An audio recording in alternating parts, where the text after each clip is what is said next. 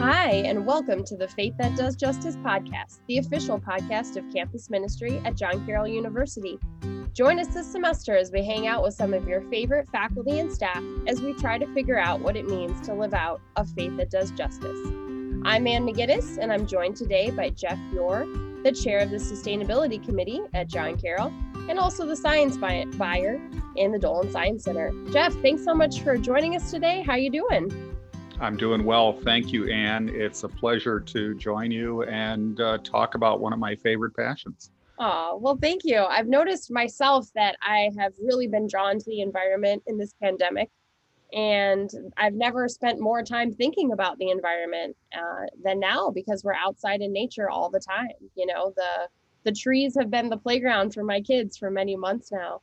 Yeah, go out and hug a tree. Exactly. We spent a ton of time in our garden, and I remember hearing that you couldn't find, anywhere to buy canning supplies because, everyone in Cleveland had taken them all. So I know I'm not the only one. A lot of people have been turning to their gardens and turning to hiking and the environment at this time. So I think it's a timely piece to have you on today. Great, thank you. And we always begin by asking the religious or spiritual background of the person we're interviewing. So I was wondering today if you could just tell us a little bit about your religious background. Sure. I was raised Roman Catholic. I come from a big Irish-German mixed marriage. My mother was Roman Catholic. My father was German Lutheran. And they were married in 1946, and I'm the last of 6 children. Unlike my older siblings, I did not go to Catholic grade school, but I did attend Jesuit high school in Toledo. And wonderful. I did my undergrad and graduate work here at John Carroll. So I'm nice. Deeply steeped in the Jesuit heritage, the Jesuit charism. Mm-hmm. Thinking back, I would say it's going on 40 years of spooking around near the Jesuits. That's for great. Me. Yeah. That's great. I love that. So how did you get into sustainability work? So, both my parents and grandparents lived through the Great Depression. Mm. And those values of thrift were imbued in our family, passed on to us children, to clean your plate and that kind of thing from early childhood. Those are early memories of mine. Even though we lived in a prosperous upper middle class suburb in Cleveland Heights, and then in Toledo for a while, I've bounced back and forth a couple of times across the state of Ohio, and that's how it began. I remember my grandmother saying, "Make do, make over, and make with." Oh, I love that. And so that was the early equivalent of reuse, recycle, reduce. Before any of that was turned into cutesy diagrams. My profession brings me into contact with many hazardous materials. As the science buyer, as the manager of Central Scientific Stores here, the ethical use and disposal, and even making sure that we're buying the right amount at the right time so that we don't overbuy and have chemicals sit on the shelf. That's always been a part of my professional code of conduct. And I've been doing that for 30 years here. As far as the committee itself, I was at the right place at the right time. Carol Dietz was upstairs talking with another admin assistant here in the building wringing her hands because she had stepped down as the recording secretary for the committee. And where am I going to get a new recording secretary? And I was just hanging out in the office. Well, talking, that's awesome. And I says, well, that sounds kind of interesting. Is there anything? Carol and I had a passing acquaintance, just a professional relationship. Mm-hmm. And I said, is there anything that I can do to help you, Carol? And she says, yeah, come to the meeting and see if it's something you'd be interested in. And so I got launched that way onto the committee. Okay. And I made a pretty decent recording secretary. The subject reinvigorated a passion for me that I've always had to connect with the environment. And fortunately or unfortunately, I was such an enthusiastic member of the committee that when Carol decided 7 years as chair was enough for anyone, and she asked Father Niehoff to name a new chair, she recommended my name, and I was appointed by the president back in March of 2017. All right. And how long have you been on it total since you were a recording secretary? So I think I joined in like maybe 15 or 16. Okay. 2015, 2016. Great. Yeah, it's been about 5 years. That's great. My grandma lived through the Great Depression too, and I always remember her telling me to use less of things. Like I always put too much toothpaste on the toothbrush, and she'd be like, "You don't need nearly that much, just a tiny little amount," So some of that too. I had lessons, and I really think there's a lot of wisdom in that. Today, everything's just disposable. Oh, you just buy some more on auto ship on Amazon. Who cares if we waste it? Kind of mentality. Right. We need more of that in our world today. Absolutely. So thanks for sharing that good story. What drives and motivates your passion for the environment and for sustainability? And I think, so many people out there want to do more for the environment. I know we have a lot of students who are passionate about it. We have some sustainability interns here in the campus administrative office who are working really hard. But I think it's interesting to hear everybody's own story. So what's yours? What was your sort of drive or motivation? Well, first, I'm very proud of the work of our interns for the committee, and I love working with them. They do great work for us.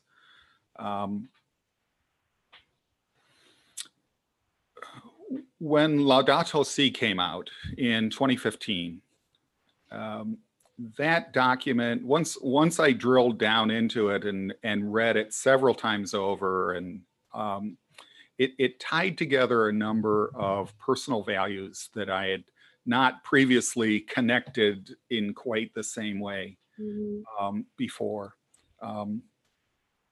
I spent summers growing up working on a dairy farm that my brother owned in Southern Ohio.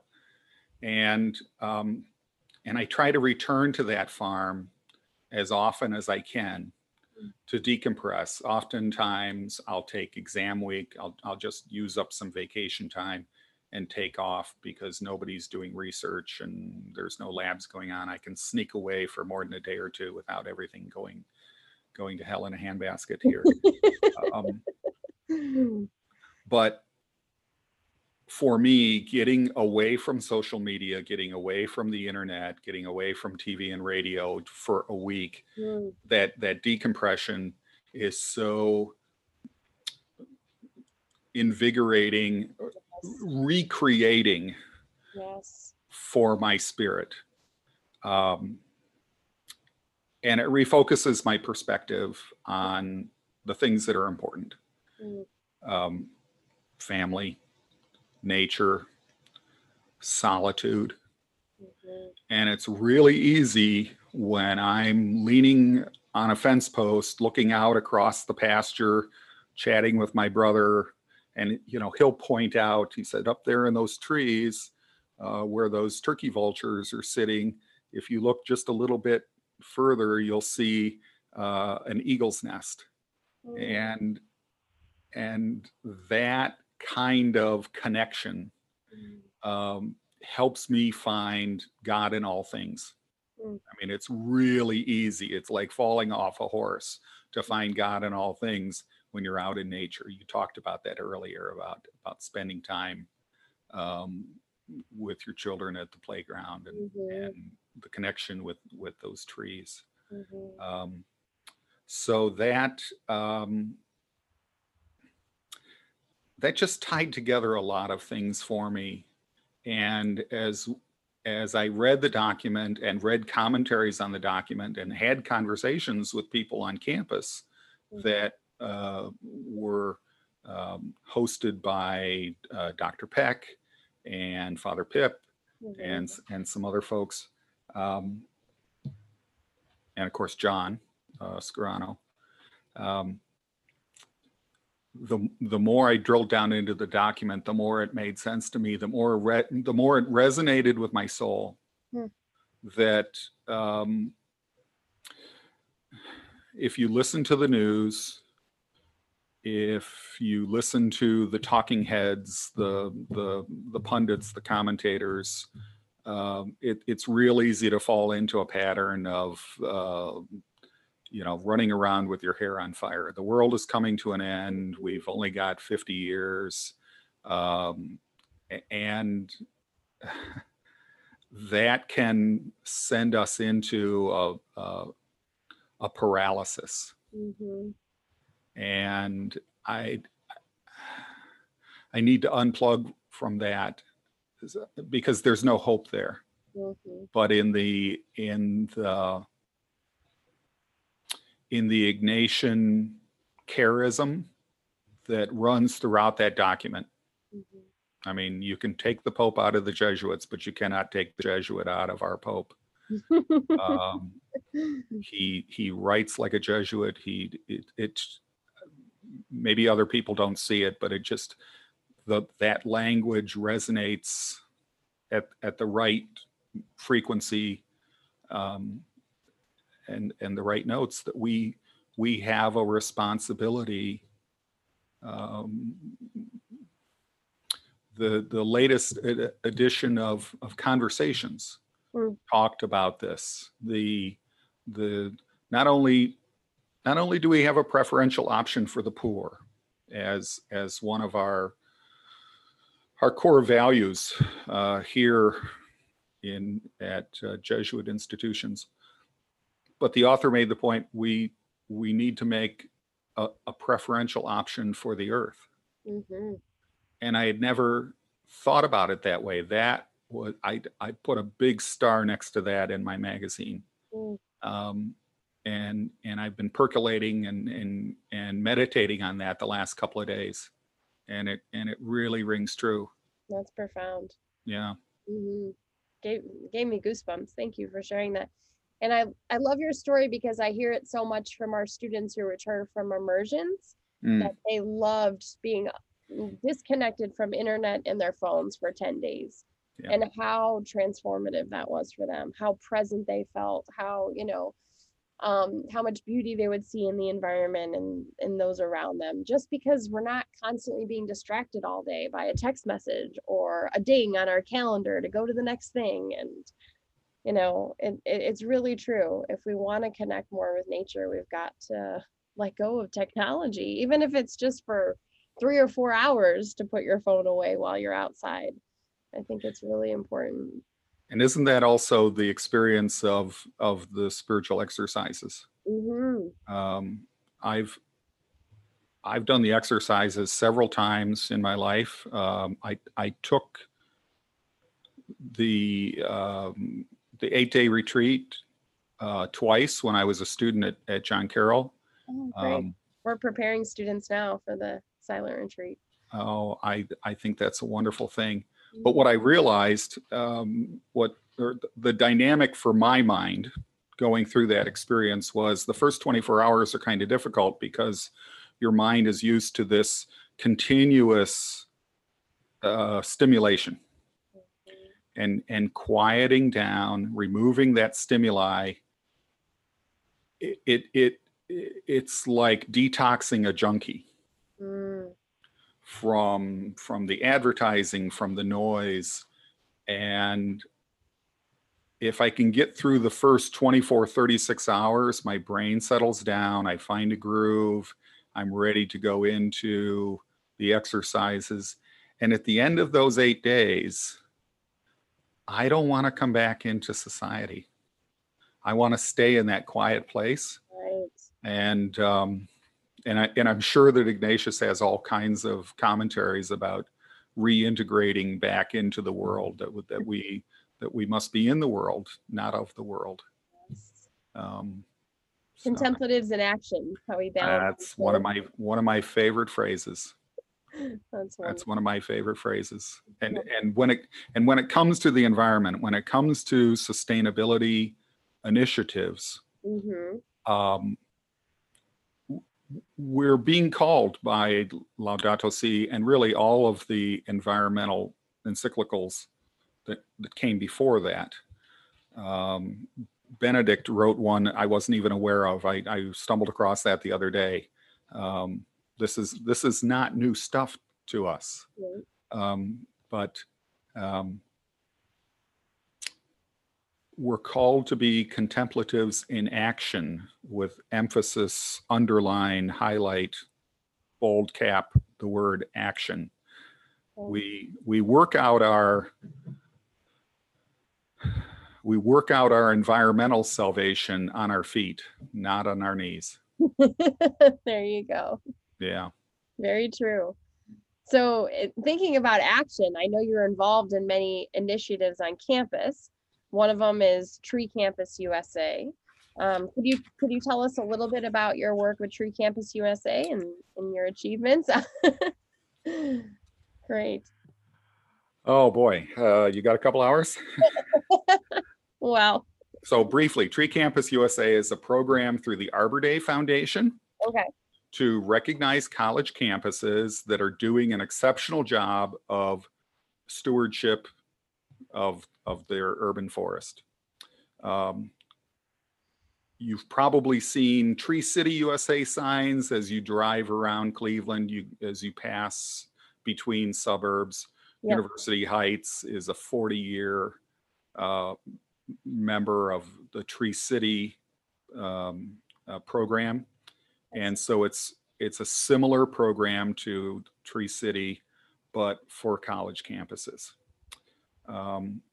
And that ongoing commitment to those gifts of nature that sequester CO2, that control erosion, that provide property values, that filter particulates from the air, that provide active cooling to buildings in the summertime for free. Offer an entire ecosystem to animals, birds, insects, other plant life, mosses, lichens. I mean, when you walk around a tree and study it, look at it from a distance, look at it up close, it is a world unto itself, and a worthy subject of contemplation or meditation. So we started this process 3 years ago. Mitch Table actually started it by taking an inventory of all of the trees on campus. We discovered that we had 963 living trees on campus, not counting the external properties. Wow. Just these 60 acres, either side of Belvoir, and the streets that, kind of define the main campus. Dr. Ed Peck, who's been our champion and advocate on the senior leadership team, suggested that we try to shoot for 1,000 trees. Let's just set a goal to get to 1,000. And this was easily accomplished within about a year. That's awesome. Dr. Johnson and I planted that 1,000th tree in June of 2019. I remember that. So as part of the Tree Campus program, we maintain that inventory. We're looking for opportunities to improve our collection. We have a tree care plan and a tree care committee that reviews the plan annually and makes suggestions to augment our efforts. So recently there's been an interest in mapping a tree trail and developing a new tree course in the biology department. Oh, that'd be so cool. This is being spearheaded by Dr. Jeff Johansson. So if students are interested in that and are listening to the podcast, buttonhole him in the hallway when you see him, ask him when the tree course is going to be developed, and that might give him a little nudge. But we continue to grow our Arboretum as a very visible, very accessible sustainability initiative, and one of the distinctive, most beautiful features of our campus. Indeed, it really is. And I know you've worked so hard. The campus is beautiful, but I'm sure you're involved in more projects in addition to the Tree Campus USA. So could you tell us just briefly what are some of the other sustainability projects you're working on campus that you'd like students to be aware of? Sure. Probably some initiatives that are in place right now that students are not aware of, or not enough of them are aware of, is our battery recycling program. There are small 5-gallon green and white pails, various places around campus. There's usually one in every dormitory, head resident office, where students can drop off cell phone batteries, flashlight batteries, button batteries, and all of those get diverted from the landfill. So instead of throwing them in the trash, we go around and collect those and sort them, send them to a recycling facility in Michigan. Some of the batteries we get paid for, some of the batteries we pay them, but this last summer, we diverted 2,100 pounds, 2,500 pounds of batteries out of the landfill. They didn't go into a dumpster anywhere. And that initiative cost us only about $600. That's amazing. To get them there and sorted and recycled, because there's so much in a battery that can be recycled. So that's one thing that many people might not be aware of. We have a bike co-op that's run through the recreation desk. And while there isn't anybody on campus right now, when the students are on campus in nice weather, they can go to the rec desk and sign out a bike. Oh, that's awesome. I love it. Yeah. I had no idea. We try to provide service learning projects, get students involved. Last year's Arbor Day Foundation 2019, it was really, that was the day we wanted to culminate the day with planting that 1,000th tree. And it was a really cold, muddy day, kind of steady drizzle. We had probably 20, 30 students actively involved in digging holes and moving saplings into position. And some of them were just like, I don't know how to describe them. They got down in the mud and wallowed around and had a good time and had more of a good time than maybe some of the adults did. But their enthusiasm was contagious. We had hoped to have the mayor and the president, put the ceremonial shovels into the ground, but we delayed that to a nicer day, and we ended up doing that in June.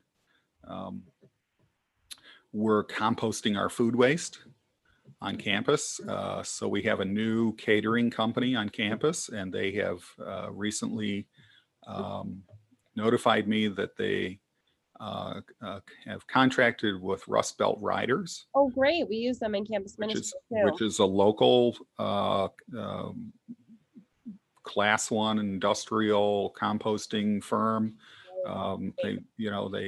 They have some big clients, and we've been added onto their list. That's huge. I'm so glad to hear that. And as we talked at the very beginning of the podcast, the increased student involvement through internships, both with sustainability and the Fair Trade Committee. That's great.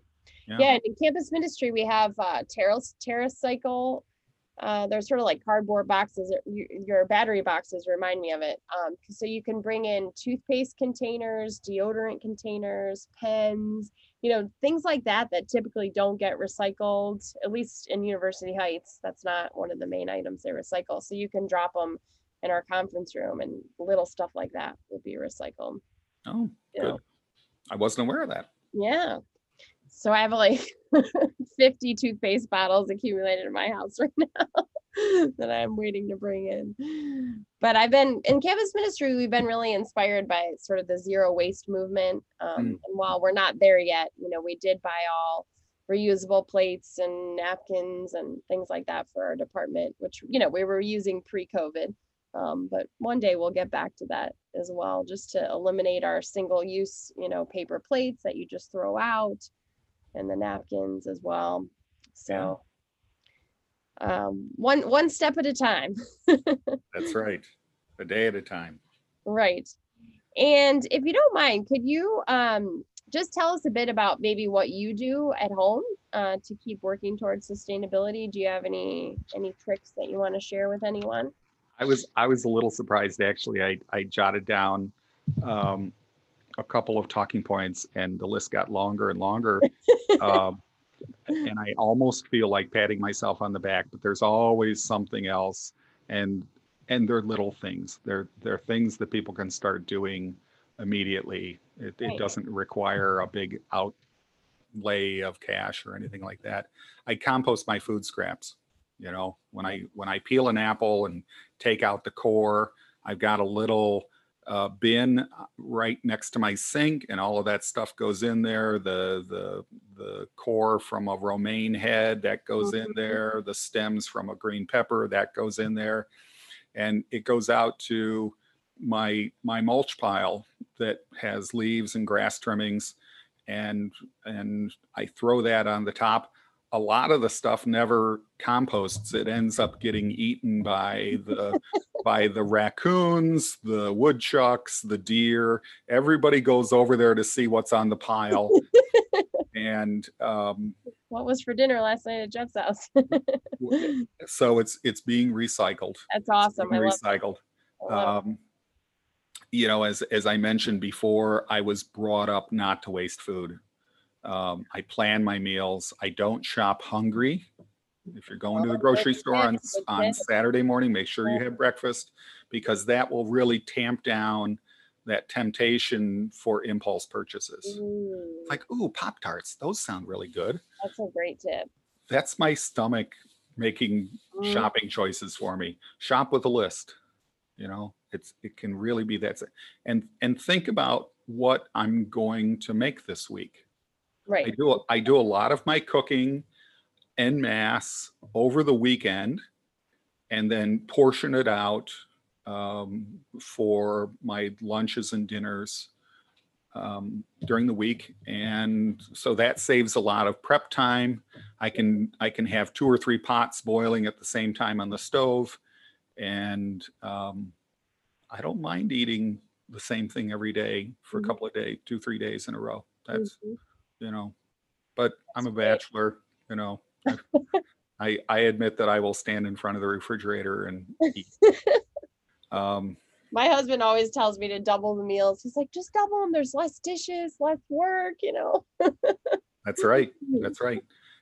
This year, I'm letting the leaves lay in my backyard. Oh, awesome. I've always wanted to do that. I am not raking them to the curb because beneficial insects and pollinators need places to overwinter or lay their eggs. And so a lot of moths and butterflies need someplace to hide out. There actually are local, like native moths and butterflies to Northeast Ohio that don't migrate. They overwinter, not underground, but in leaf litter in your backyard. And I don't know how they survive the cold, but they do. Yeah. And so that form of ground cover actually returns beneficial nutrients to the soil as the leaves break down, which keeps your lawn green and gives food to birds and rodents all winter long. That's great. Yeah. I'm slowly letting my perennials invade my lawn in the backyard. So lilies of the valley that are very invasive, myrtle, pachysandra, all of those things, they're the grass that I have to mow in the back gets narrower and narrower and shallower.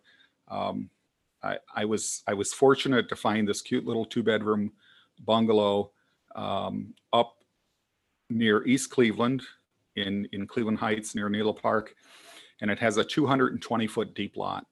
40 foot wide, but it's 220 foot deep, and it's heavily wooded, as are many of my other neighbors. And so, I mean, the deer are everywhere every day. Right. They're kind of like stray cats. I mean, they're almost pesky. But I saw a doe drop triplets in my backyard. Oh my God. A few years back. Yeah, I came out and I noticed that my neighbor had a new piece of lawn sculpture, and then I realized that one of its ears flicked. Oh my God. And it was a tiny newborn fawn that she had just dropped and then walked away to go feed. Oh, that's amazing. Yeah, couldn't even stand up yet. I have a high efficiency furnace with a programmable thermostat. So if you're thinking about replacing your boiler or replacing your forced air gas furnace, look at the high efficiency models. They're a little more expensive, but the return on investment is usually no more than 2 or 3 years. Wow. And you're using less gas, so your gas bill is lower, and you're getting more BTUs staying in the house instead of going up the flue. Wow. I don't use rock salt on my walks or drive, mostly because it tears the concrete apart. Okay. But then that salt doesn't get washed down into the storm sewer, and it doesn't end up in the lake, and it doesn't kill the grass. So our winters have gotten milder and milder each year. Yeah, they have been. And the last couple of years, I've run the snow blower maybe once or twice, and sometimes I go out and just push the snow off to the side with a snow shovel. Or, it'll snow one day and it's going to be 45 the next day. I just leave it and it melts. So because the pollution given off by the snow blower is a lot. Is that where you were? That's why I don't use it all the time. The leaf blower pollution is supposed to be way worse than a car. I heard the same thing recently on the radio, that leaf blowers are some of the biggest polluters. So pick up your rake, folks. Yeah. Use the old-fashioned way. It's good exercise. as long as you don't wrench your back, or just leave them where they are. Yeah, exactly. Make sure that they don't get out into the street to block traffic or to clog the sewer drains, because that's really important to keep those sewer drains open. I try to conserve water. I don't run the dishwasher every day. I run it when it's full. I have rain barrels on both my house and my garage. Oh, good. I've always wanted to set those up, and those are real easy to. I gotta do it. Yeah. I reglazed my windows this year. I still have some old-fashioned windows, and the glazing was starting to crumble a little bit and fall. I was doing some tuck pointing around the house, and I said, okay, I need to tackle that as well. That's because really that keeps the drafts That's from really nice. getting around the glass and getting into your house. And isn't there almost like it's not saran wrap, but it looks like saran wrap that you can put over your windows if they're drafty? Do you know what that is? There's I think maybe it might be a 3M product. Okay. There's a lot of ways to button up your windows, Right. from even just using bubble wrap and put it up over the glass. That extra air buffer can be very insulating. That's really helpful. There's lots of ways to do that. Because in grad school, I used to always do our windows. I lived with biologists who were very concerned about, and rightfully so, saving energy. And then, I've just gotten away from it. So I need to go back. But bubble wrap, you seem to always get that in the mail. That would be an easy one to do. With my kids, they'd love it. There you go. That's right. I don't use the exhaust fan in my bathroom in the wintertime because that beneficial moisture that comes from a hot shower in the morning puts needed moisture in the air. Doesn't dry out your skin quite so much. Right. And it keeps the heat and that moisture in the house. Okay. And it dissipates so quickly because all of the woodwork is trying to absorb that, so it doesn't get too sticky. Okay, good tip. I usually have an extra blanket on my bed, and I turn the temperature down. That programmable thermostat, it automatically sets back to 60 degrees at night. That's chilly. Well, not when you're under a couple of blankets. Yeah, that's true. Yeah. They say it's best to sleep in the cold because you sleep better. So you do sleep better. Mm-hmm. Yeah. I have trouble sleeping, and it's definitely, I need to be in a cool room. So right. Thermostat sets back. And I have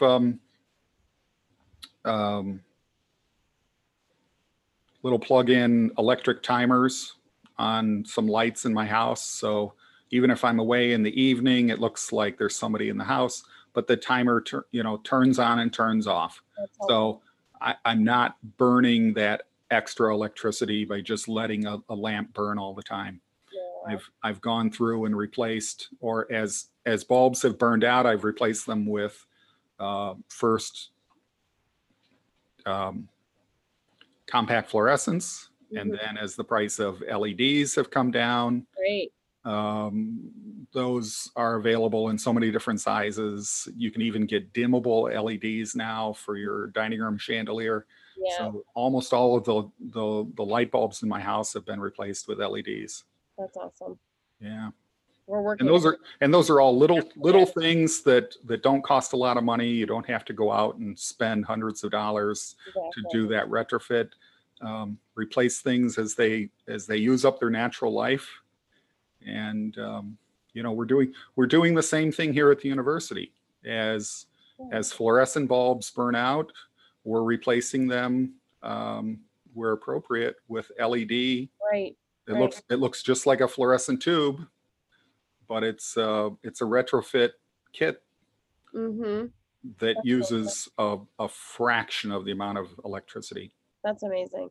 Yeah. Yeah, students who go on our Appalachia immersion always come back and say that if you have appliances that, like say your cell phone, that you keep plugged in, say you charge it overnight, and I'm guilty of this, that it uses almost, as much electricity as it, as the initial charge, just to keep it plugged in. So to save electricity, they say to really unplug after you charge instead of just like letting it go all night long. I don't know. Yeah. I don't know if you know about it, but they say it's good to, like, if you can, if you have like a power cord on your TV, to turn it off instead of letting all those little lights like on your TV and your DVD and your Blu-ray and all that keep going. And especially if you're going out of town for a week. Right. Turn down your hot water tank, turn back the thermostat, and put it on hold so that it stays at, say, 60 degrees. It's not going to hurt your houseplants. That's great. Let that safety light burn for a couple hours, Right. basically straight so that, And I like your point about, we don't have to rush out and buy the latest LED or, in general, sort of when we think about replacing things that are broken, can we think about more sustainable choices for the next round? As my sort of plastic Tupperware breaks, can I think about glass or metal Tupperware to replace it with, to reduce our use of plastics? So I can't remember. I guess, yeah, it is. It's backwards. So earlier we talked about reduce, reuse, recycle. Right. But that's actually been expanded to what's called the 8 R's of a circular economy. Okay. And in order of precedence, you first should rethink, do I need to buy this? Yes. And then the next R is repair. Mm-hmm. And then the next one is reuse. Mm-hmm. Reduce. I like that. Refuse. When I go to the grocery store, if I'm only buying 1 or 2 things on the way home from work, I'll tell them, and of course I carry, a couple of reusable grocery bags in my car. I might not even grab the bag and go into the store if I'm only going to get a couple of things. I don't need a bag. Mm-hmm. Exactly. Refuse the plastic bag. Right. Recycle that bag if you do take one. Mm-hmm. Use it as a trash can liner. Exactly. Use it to pick up the kitty litter. Mm-hmm. Recover is another one of those R's. And you can do that in a number of different ways. I mean, taken literally, don't buy new furniture, have it reupholstered, recover the chair, repaint. Yeah. Right. And finally, and this one I think is kind of funny. You don't have to tell anybody you're doing this. Regift. There you go. 8 R's of a circular economy. Go out on the web and type that in, and you'll find all kinds of great ideas for that. That is really good. I just recently canceled my auto ship on Amazon because I'm like, you know what? That's consumerism par excellence. You're not even thinking about it. And then I look in my basement and I have like 5 months worth of toilet paper down there because it's just on auto ship, And plus, Amazon's taking over the world too. So could I support another business was a thought. But just like, rethinking, I think is great. And, I always try to, when I can, support companies that do use, like Patagonia, has some sales, and it's worth to buy because they try to source, most of their stuff is sourced from 60% recycled material. And then when it wears down, they will either recycle it or repair it for you. Like if they can't repair it for free, then they'll take the garment and recycle it instead of letting it go into the landfill, which is pretty huge. And that comes back to that preferential option for the earth. Yeah. Given a choice, and hopefully we're thinking about what we're purchasing. If we have to purchase something, who are we purchasing it from? So much of the fair trade, sweat-free T-shirts. Can I adapt or reuse last year's fashion instead of the latest fast fashion? Exactly. Oh my gosh, yeah. Disposable clothes. It's a terrible thing. The true cost, I think, is what the name of the documentary we showed in campus ministry that talks all about. That was a great film. It really changed my outlook on this fast fashion. And yeah, I found a great, secondhand store where I can find, if I really need to buy something, reuse, get it for $10. Did your grandmother have a button box? Yes, totally. Both of my grandmas did. Mm-hmm. So I loved playing with the button tin. It was, it was like a big fruitcake tin that she saved buttons off of my grandfather's white shirts that wore out. And so she always had spare buttons. But, imagine taking some of these nicer, the shank buttons that you see on dress coats, and redo the buttons on one of your outfits, and you've got a brand new outfit. Mm-hmm. You know, and I was just thinking how like centrally located that button box was. Like the sewing and the buttons were just right in the coat closet. So it's like if you needed it, it was just right there, easy repair. Now, if I need to repair something, it's like I'm digging in my attic for my sewing kit. And so I don't do it as often, unfortunately. That's a really good tip. And you didn't come out and say it when you were talking about cooking, but it's implied that if you want to reduce waste, you have to do a lot of your own cooking, because when you're buying out fast food all the time, it comes with so many disposable containers and plastic bags. I've never been a big fan of takeout, Yeah. and heaven help us, the restaurants look like they're going to be shut down again. I know. So yeah, I've always again, you got another hour. We have to wind up in a minute. I've always cooked for myself. That was again one of those values that my mother instilled in her 5 boys. That's amazing. Of the 6 of us, before we went off to college, each of us had to demonstrate to her that we could cook and clean and iron a shirt and sew on a button. That's awesome. Wow. Can you do your own laundry? Awesome. These basic survival skills that now have become cocooning skills as we're spending more time at home. And not to mention the health benefits of cooking for yourself. Oh yeah. Oh, and that's something else that I do is I try to eat locally. Yes, me too. And buy seasonally. Yeah. We have a CSA, like a community shared agriculture program we belong to, and also go to Ohio City Provisions that does all local pasture raised grass fed meats and stuff. So know where your food comes from. That's something else that I learned from spending time on the farm. And you appreciate it more and you waste less because you really appreciate where it's from. I couldn't agree more. Yeah. Well, probably just time for one more question. Okay.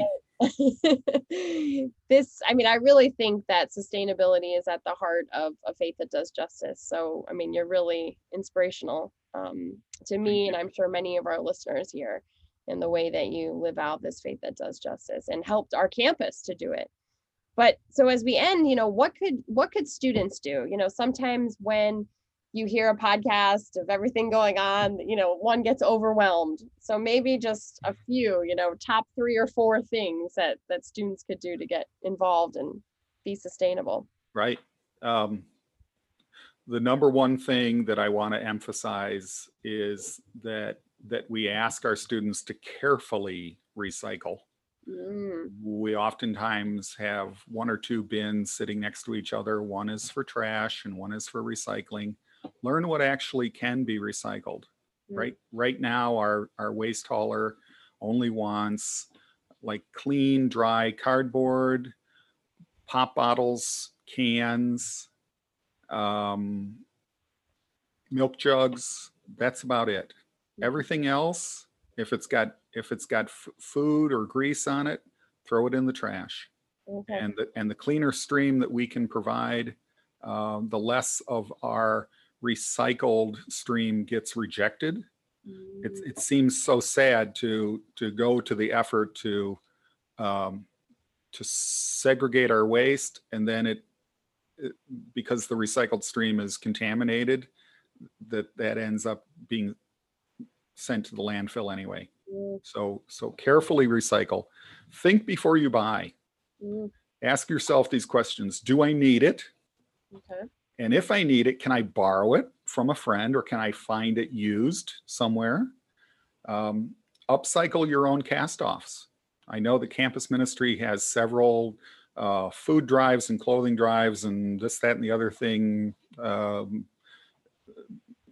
Right. Donation programs going on throughout the year.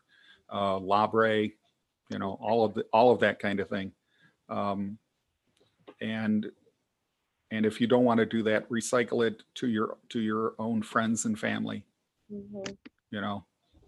Being the youngest of 6, I had a lot of hand-me-down clothes growing up. They were new to me. Yes, exactly. All my kids get hand-me-downs. Yeah. Try to avoid food waste. Take what you can eat, but eat everything that you take. And try to conserve energy.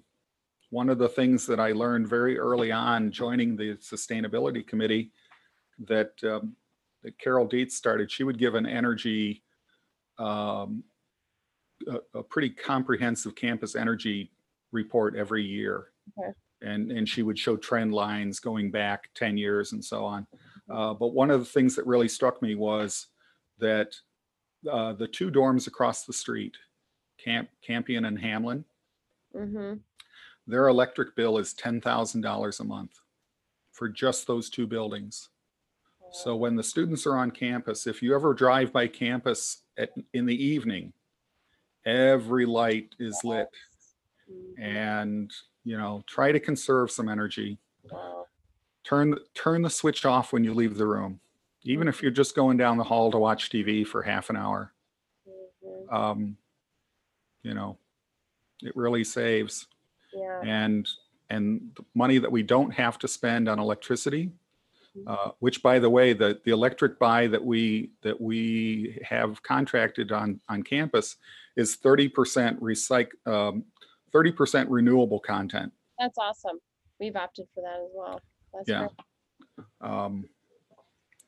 great. We spend a lot of money on energy, and it could very easily be trimmed down if we just turn the light switch off. Yeah.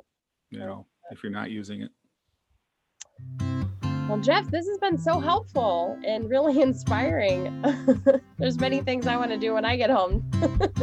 Well, there's so many more things we could talk about too. Maybe part 2 sometime. Yes, that would be wonderful. I really appreciate your time, and I appreciate everybody tuning in to the Faith That Does Justice podcast. We hope to see you next week. In the meantime, stay well, conserve energy, and check out that. Can you tell us again the 8-part circle of, what was that? The 8 R's of a circular economy. In the meantime, follow the 8 R's of a circular economy. Be well, everybody. Until next time. Talk to you later.